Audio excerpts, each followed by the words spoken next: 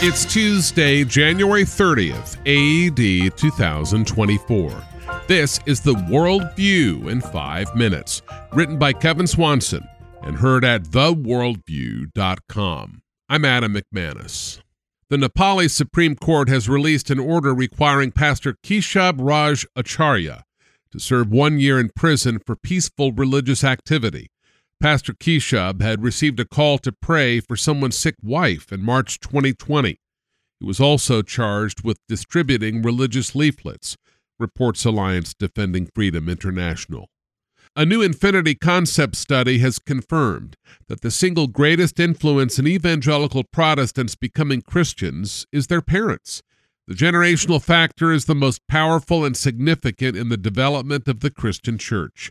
They report that 72% of adult evangelical Christians came to their beliefs before they reached the age of 18. 51% confirm that their parents were the most important or significant influence in their becoming a Christian. 15% credit a spouse or a sibling as the most important influence in them coming to faith. 3% credit a Sunday school teacher, a vacation Bible school instructor, or some other ministry in the church, and 4% would credit a Christian concert or a crusade. Church attendance and reading the Bible were the second and third most important factors. Only 4% became Christians in the last 4 years. Finally, the average adult evangelical's conversion happened nearly 37 years ago. A woman has successfully sued Donald Trump for sexual abuse and defamation of character. E. Jean Carroll initially won $5 million in damages in a jury trial in 2022, based on her accusation that Trump had engaged in unwanted sexual sin with her some 30 years earlier. Last Friday, a Manhattan jury awarded the author an additional $83.3 million for defamation, reports CBS News. The wise man in the Proverbs warns every man, for by means of a harlot a man is reduced to a crust of bread, and an adulteress will prey upon his precious life. Can a man take fire to his bosom and his clothes not be burned? Proverbs 6, verses 26 and 27. The southern border of the United States presents something of a crisis, and the governor of Texas is responding. Republican Governor Greg Abbott's Operation Lone Star has installed 30 miles of razor wire barriers near the city of Eagle Pass. The governor of Texas also continues to bus migrants to cities and states controlled by the Democrat Party. Since its implementation in March 2021, Operation Lone Star has detained 496,000 illegal immigrants. Of them, 38,500 face criminal charges. The cost to Texas taxpayers is already a whopping $10 billion. Despite a Supreme Court order last week allowing federal law enforcement to tear down state-erected barriers, Texas Republican Lieutenant Governor Dan Patrick said Monday that the state will continue to build razor wire and other fencing on the U.S.-Mexico border, reports TheHill.com. U.S. Customs and Border Protection released its 2023 numbers for Southwest detentions as 2,476,000, with December topping all records at 270,000. That compares to 415,000 detentions in 2017 during the first year of the Trump administration. Legal immigration in the U.S. has run between 500,000 and 1 million per year since the 1990s. The S&P stock market index reached record highs again on Monday. The Wilshire 5000 to Gross Domestic Product Index hit 173%, about 3 times the historical average, which means that stocks are overpriced by about 300%. The S&P price to earnings ratio is running about 26, as compared to an historical average of about 15.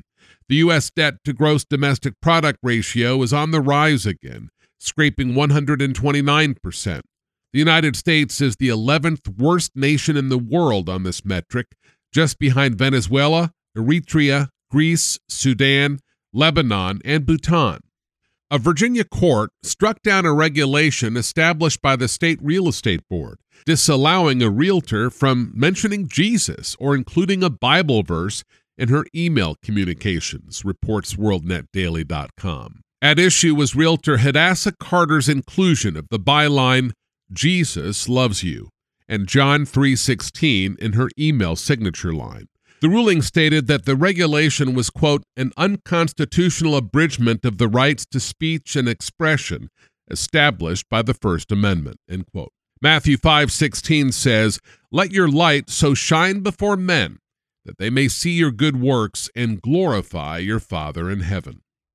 The James Webb Space Telescope has provided much clearer pictures of 19 spiral galaxies representing billions of stars, fairly close to our Milky Way galaxy.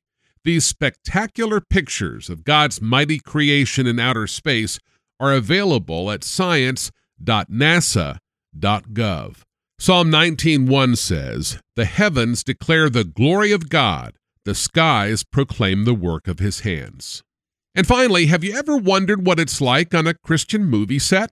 Today, as I guest host for Kevin Swanson on Generations Radio, I'll take you behind the scenes in a fascinating interview with Kevin Boren, co-founder of Set Shepherds. Kevin, a retired colonel in the U.S. Army, sees some intriguing similarities between all of the moving parts of military battle and all the moving parts of a movie production. Acting as both co-producer and chaplain of the cast and crew, his goal is to be an ambassador for Jesus Christ to the believers and unbelievers alike. I would introduce myself to every member of the cast and crew, and this is what I would say. I'd walk up to them, I'd shake their hand, I'd say, "Hi, my name is Kevin Boren. I have the honor of serving you as your chaplain. It's my desire to make sure you feel loved, honored, valued, respected, and treasured as the amazing man that God has made you to be." So I said that to one of our actors, and he's been in Hollywood for 40 years.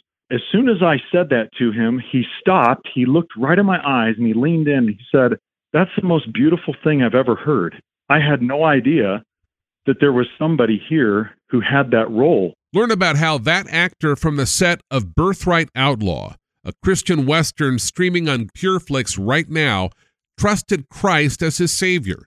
Listen to my full 25-minute-long interview at generations.org/radio.